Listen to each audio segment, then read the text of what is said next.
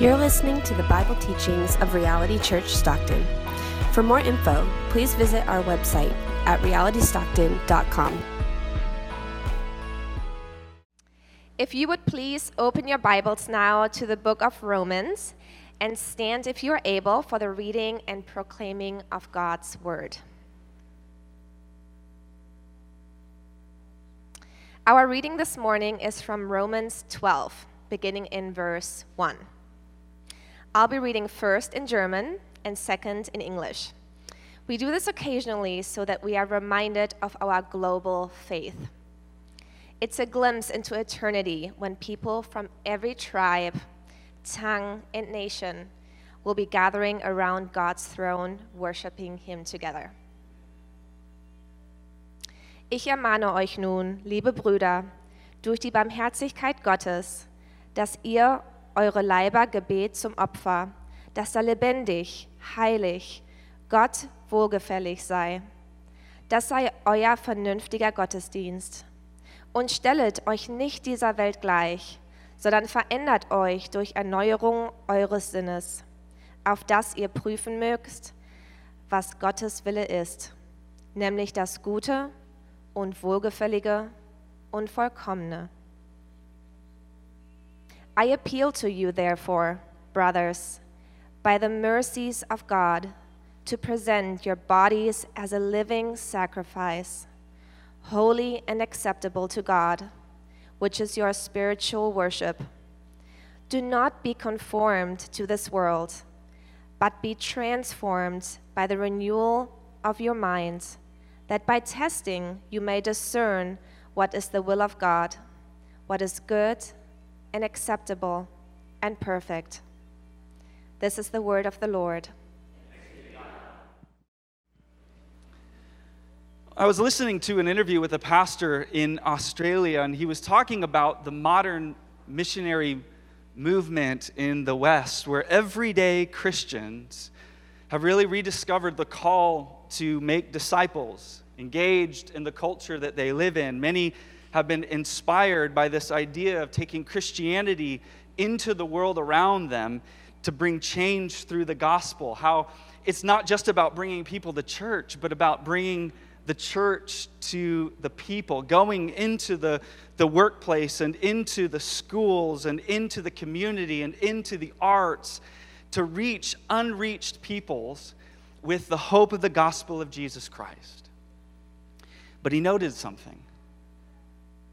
And what he noted was, as good as this is, and this is an amazing vision, the church in the West has underestimated the culture's ability to shape and form us in the process. He tells a very simple story, a story he heard from a woman who said, I went into the pub to make the people more like Jesus, but what ended up happening is I just became more like the people in the pub. Isn't that a relatable statement? I went into this space, I went into school, I went into the academics, I went into my job, I went into the arts, I went into fill in the blanks with the hope of bringing change, and I had all this vision of how, me and with the gospel, people's lives are going to be transformed. But what ended up happening was it consumed me. I got swept up. I lost my passion for Christ, and I sadly ended up just kind of blending in, looking like everyone else. The question that I want us to consider today is pretty simple. Who or what is forming you? What is actively changing your life right now? This is not a question of whether or not we are being changed. The question to consider today is what kind of change is occurring. Because according to Romans 12, at any given moment, one of two things is happening with or without your awareness to it. You are either being conformed or you're being transformed. The only thing that is not happening in your life right now is nothing. At any given moment, there are two competing powers at work among us. The world that attempts to conform us to its broken image, and the Holy Spirit, who is actively at work to transform us into the likeness of the risen Christ, Jesus. causing us to reflect not this world, but a world to come. The age to come, the renewed world that will be ours when Christ returns. And so as we first consider what it means to be conformed to this world, there are a lot of ways that we could describe this. In fact, the Bible tells us that the entire world is under the sway of the evil one. Paul has already told us in Romans and elsewhere in the New Testament that sin is described as this force that seeks to enslave us and to dominate us and ultimately destroy us. But what I want us to consider is how being conformed plays out, like what it looks like when it happens. And how I want to do this is by introducing you to a man named Edward Bernays. Edward Bernays was known as the father of public relations. When we think about modern marketing today, we probably think like Mad Men or Madison Avenue, but before Don Draper, there was Edward Bernays. And he was the nephew, maybe you don't recognize this name, but he was the nephew of someone you probably do recognize. He was the nephew of Sigmund Freud. And what Bernays did was he pioneered the use of psychology in marketing. And building and borrowing from his uncle's work, what he did was he developed something he called the engineering of consent, the tampering of the human will. And as a result, there's probably a really good chance that when you purchase something, whether it's a car, or whether it's clothes, or whether it's a new phone, or whether it's a piece of furniture in your house, it is not simply because you wanted to purchase that thing. It is not simply because you just autonomously chose to purchase that thing. It's because you were shaped into thinking that you need it, and that you couldn't live without it. That you're not whole, that something is missing in your life if you don't have this thing. For instance, he did this with smoking in the early 20th century. Bernays saw the rise of the feminist movement in the early 1900s. But what he also noticed was that by and large, it was still socially unacceptable for women to smoke in public. And so what he did was he saw that void, he saw this opportunity, and he approached major cigarette companies like Lucky Strike. And he said, I've got an idea for you, a marketing idea. And this marketing idea he coined as the Torches of Freedom, where he formed these protests of women that gathered in New York on Easter Sunday during the Easter Sunday parade and caused women to protest in the middle of the streets smoking cigarettes. He, in fact, recruited celebs to show up so that it got publicity. And as a result of these acts, cigarettes became a symbol of liberation and freedom for an entire generation, so that smoking was at the heart of gender equality. Cigarettes became the symbol that you were someone that was socially conscious. Smoking a cigarette became a symbol that you cared about equality. He did this with bacon as well. A company that sold bacon approached him and said, we need to sell bacon. He noticed that in the 20s, most people didn't eat breakfast. They would have orange juice or coffee for breakfast. And so what he did is he exploited the void and got a couple doctors to essentially affirm this idea that bacon is an important part of breakfast and caused bacon sales to increase so that today, bacon is a staple. He says this in his book called Propaganda. You can't make this stuff up. He said this: the conscious and intelligent manipulation of the organized habits and opinions of the masses is an important element in democratic society. Those who manipulate this unseen mechanism of society constitute an invisible government, which is the true ruling power of the country. It's not the president. It's the marketing firm. And he said, we are governed, our minds are molded. Listen to these words. Our minds are molded, our tastes are formed, and our ideas suggested largely by men we have never heard of. It is they who pull the strings that control the public mind. So let me ask you again, who or what is forming you? Because as autonomous as you feel right now, someone is forming you. someone is actively seeking to change you. The Apostle Paul would say in verse 2, do not be conformed to this world, but be transformed. As it's been translated, don't let the world around you squeeze you into its mold. Instead, let God remold you. As Martin Luther King once said, the scriptures are really, really clear that Christians are called to a life of non-conformity. Christians are called to refuse to be manipulated, to refuse to be squeezed into the mold of this present age. But here's the problem. That is easier said than done. This is not about just me putting my foot down and saying, okay, I'm planting my flag. I am no longer going to be conformed to this world. I am saying enough is enough. Good luck.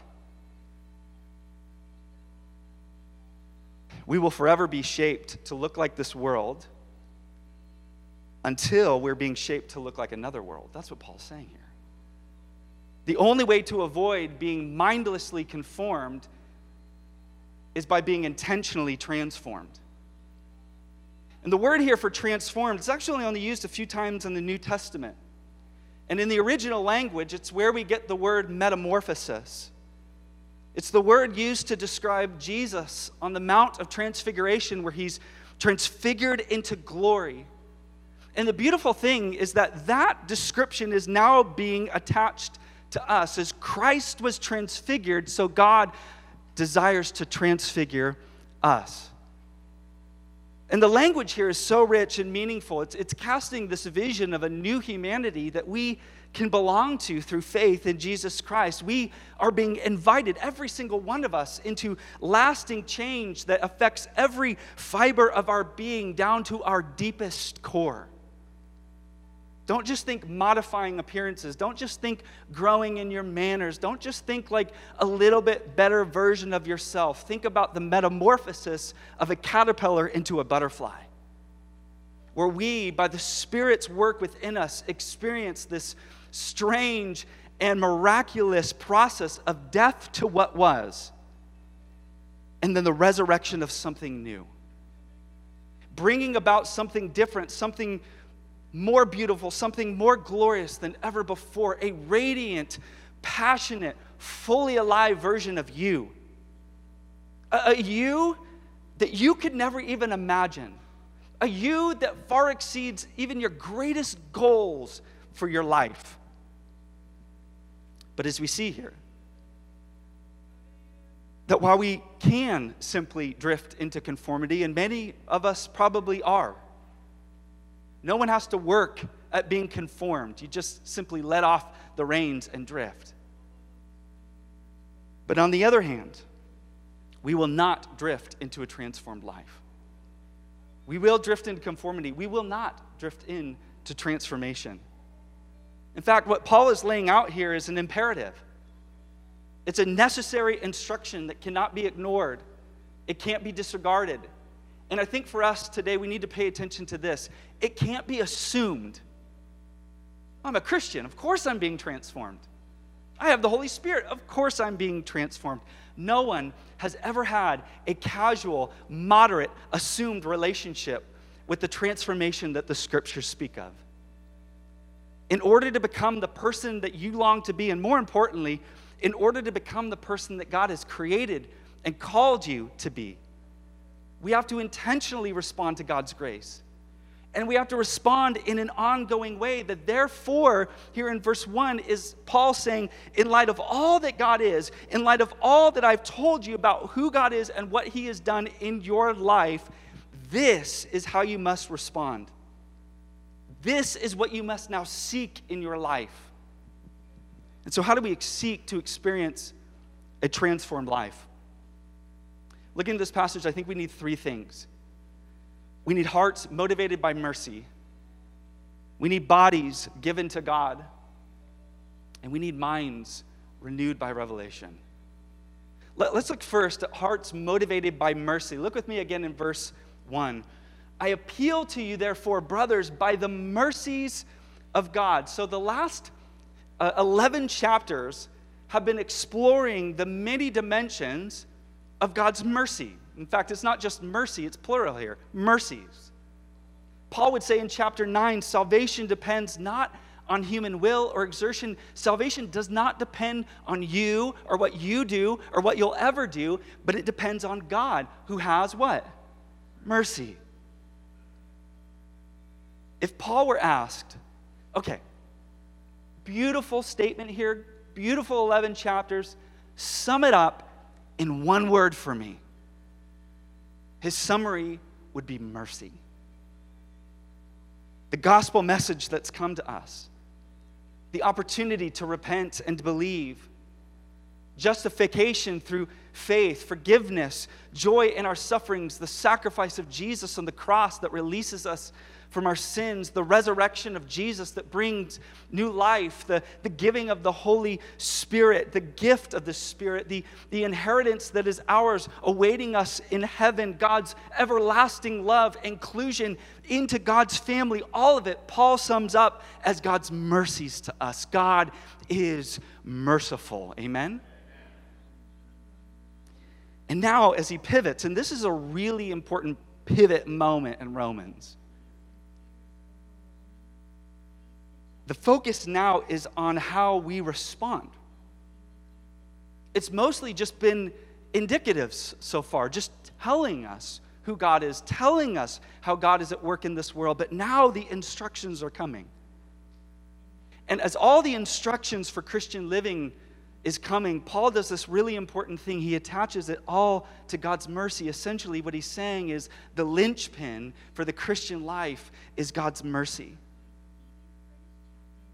And when Paul says, I appeal to you, it's an appeal to the heart. This is an emotional appeal. In fact, the word here for mercies is not the typical word that we see in the New Testament for mercy. It's the word, actually, that means the depths of someone, where compassion dwells. It's the place where there's deep longings and emotions. That's Paul's appeal to the people. You know what Paul is essentially saying? What he's saying is you've got to let your heart be shaped by God's heart for you.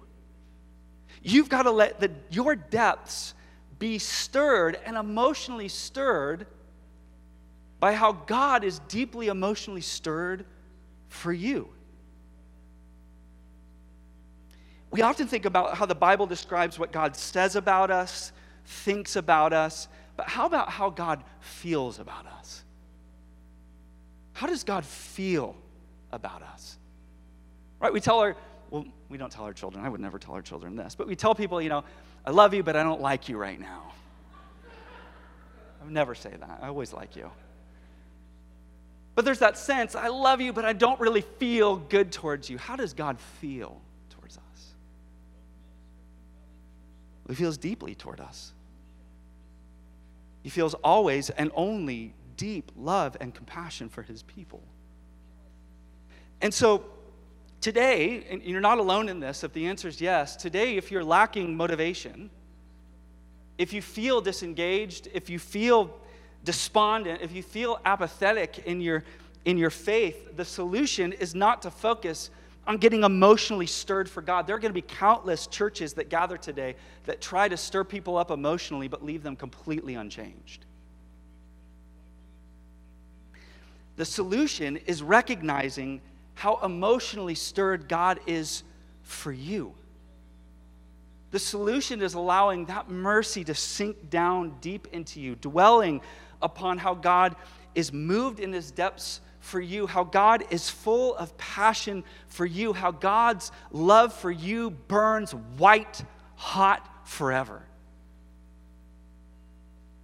Brennan Manning, in his book Abba's Child, he writes about this spiritual inward journey that he was really kind of forced to take, where he began to recognize all the wrong motivations that had been leading him in his life, and specifically in his ministry. Like Manning, many of us are motivated by the wrong things. We're often motivated by recognition. We're often motivated by the need for approval. We're often motivated, even in our Christian faith, to get God to love us, or maybe even sometimes just to get God to tolerate us. We're motivated by trying to prove ourselves. We're motivated by trying to make something of ourselves. But what he discovered is that when the gospel shapes your motivation, when the good news that we are already recognized, that we're already approved, we're already loved and made worthy through faith in Jesus Christ, when that gospel sinks deep into our heart and becomes our motivation, there's liberation and there's power. Power. And he said this, "The great divorce between my head and my heart endured throughout my ministry. For 18 years, I proclaimed the good news of God's passionate, unconditional love, utterly convicted in my head, but not feeling it in my heart. I never felt loved." That stands out to me. I think he, like many of us maybe today, knew that God was loving and merciful. He knew that these were characteristics of God. He just couldn't accept it for himself. How do we experience transformation? How do we experience a real and lasting changed life? Well, Paul tells us by receiving the good news of mercy deeper than just your thought life. Is it less than thoughts? No. Is it more? Absolutely. It's by allowing God's mercy to reach those deep down broken places where you're scared. Those deep down places where you feel wounded. Those deep down places where we often are guarded and protect ourselves, and maybe even today we've been trying to keep God away from. It's letting mercy reach those places. It's got to get deep down into your heart. It's got to sink in. It's got to become the reason that you live. It's got to be the motivation for everything you do. And as it becomes the motivation for Christian life, it becomes also explosive power that energizes everything forward. How do we experience transformed lives? By being motivated by God's mercy. Let's look secondly. In order to experience transformation, we also need bodies given to God. We need bodies given to God. Now, because of the once and for all sacrifice of Jesus Christ, we no longer have to make atonement for our sins. Paul is not talking about a sacrifice that makes amends with God. For the Christian, God is not at odds with you, and he's waiting for you to live a sacrificial life so that he likes you and accepts you and loves you. No, what Paul is referring to is an Old Testament practice of a burnt offering that would be brought to God as an embodiment of devotion and worship to him. This is not a guilt offering.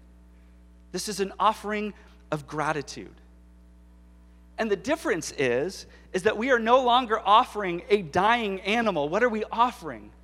Our living selves. A living sacrifice. Isn't that strange? A living sacrifice? See, the irony that we discover is that living is dying and dying is living. To truly live for God, we must fully die to ourselves. And when we fully die to ourselves is when we, ironically, become most alive. A living sacrifice. But notice what is being devoted to God. It's our bodies. It's our bodies. So let me ask you a question. What is most important to God? Not what is important to God. What is most important to God? Is it the spiritual or is it the physical? Is it your soul or is it your body? The answer that seems most Christian and like most religious is the spiritual. I feel this inclination that when forced to choose, well, I guess the spiritual. But it's also, what this is a false dichotomy. And it's one that God never intended us to have to try to choose between the spiritual or the physical. We, as humans, were created in the image of God. God made our bodies, we're told, male and female, and he said that it was good, and that echo of God's voice still resounds within us today. And yet, as people that are continually shaped by our culture, we have learned through the years to treat the body as a commodity. We've learned to treat the body as something that we use and something that we eventually discard. We have trivialized the body. Whether we know it or not, this is an idea that we have inherited by a group from the past called the Gnostics. The Gnostics throughout the years were a group of people that were given way too much influence in culture and way too much influence in the church. And one of the basic ideas that the Gnostics believed was that the spiritual was good and the material is bad. And so to the Gnostics, humanity's fall, the sin that we experienced at Genesis 3, that sin, that fall was sliding down what they called the great chain of being, where we went from being spiritual to becoming human. In their mindset, being human, having flesh, being bodies was a consequence of sin. And so because of this, their idea of salvation was that we are one day going to be freed from our material beings. We're going to be freed from our bodies, and we're going to be floating around as these disembodied spirits in heaven, and we're going to leave all the flesh and all the body and all the gross stuff, base stuff, behind. As a result of this thinking, what many began to believe is what you do with your body is not that important. It's just the body. We're going to shed that one day. We're going to leave that behind. So what we do with the body today doesn't really matter. The ironic thing is that this is completely backwards. The Bible tells us that God created the material world with physical bodies, and he said, it's good. This is good. Our physical being is not the result of the fall. Our physical being is the product of God's good design. Bodies, senses, emotions, hungers, desires. It's all good. And when humanity fell through the sin of Adam and Eve, it's not that we became human, it's that we forfeited our humanity.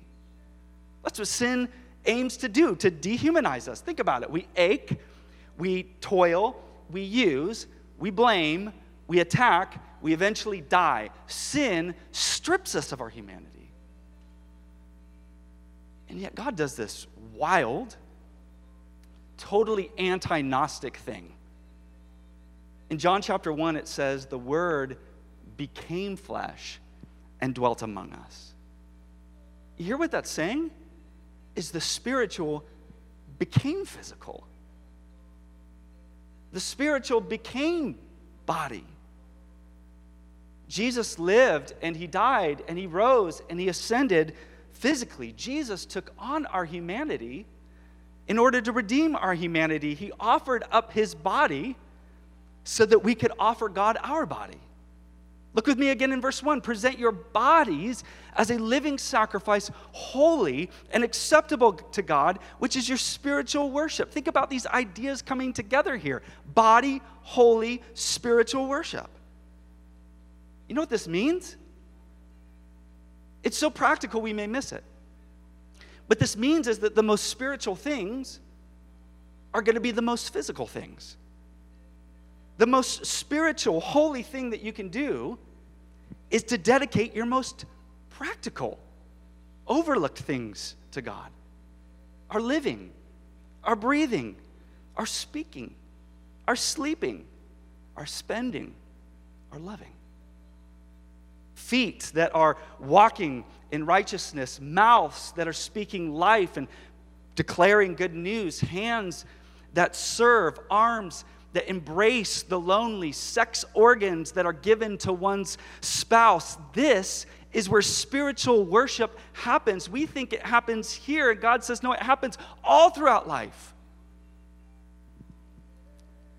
The interesting thing is that we give God our singing on Monday, but not our speech on Monday.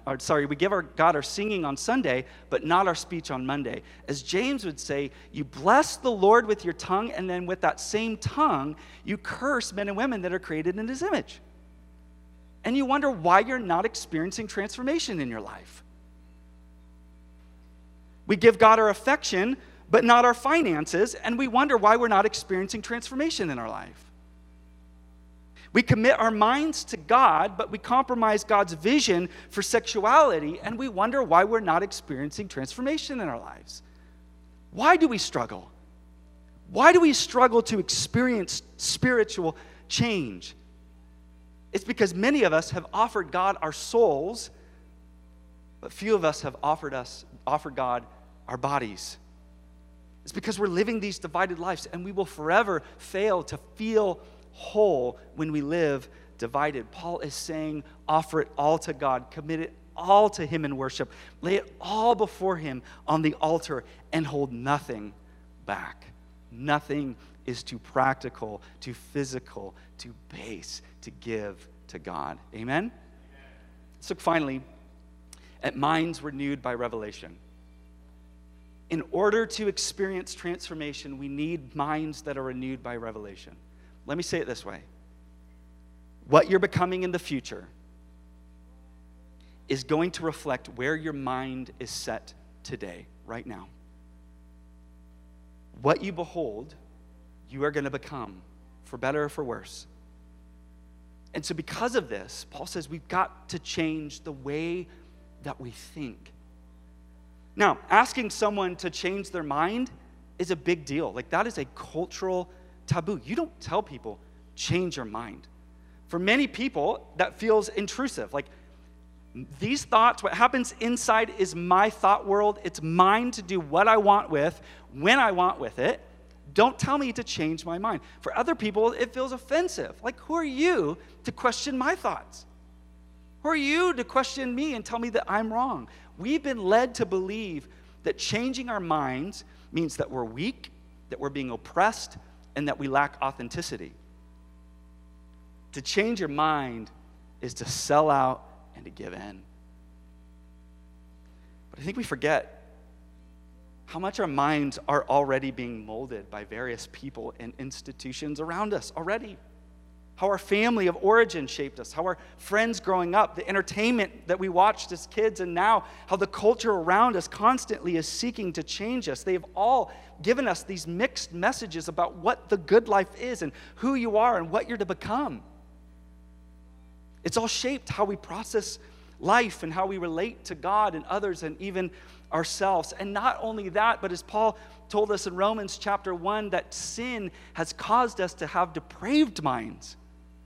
Minds that, apart from the Spirit's intervention, are hostile towards God. Changing your mind, I know. Changing your mind feels like you're giving in. Changing your mind feels like the last piece of real estate of your life that is under your control. Especially in a season like this. Everything's been taken. Everything's been out of my control. I had nothing I can control. Why my mind? But in reality, it's the only way to truly live. And as the Bible tells us, a renewed mind results in a renewed life. What we believe about God and ourselves and the world around us is going to change our motivations. It's going to change our dreams. It's going to change our actions and our relationships. It's going to change everything.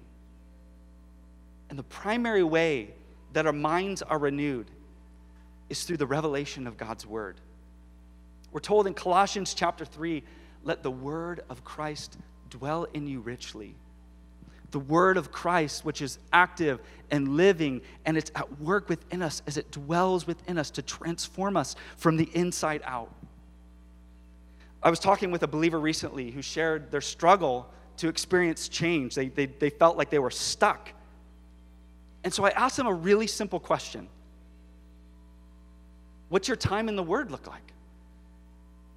What's your biblical intake look like? What are your rhythms of opening up God's word?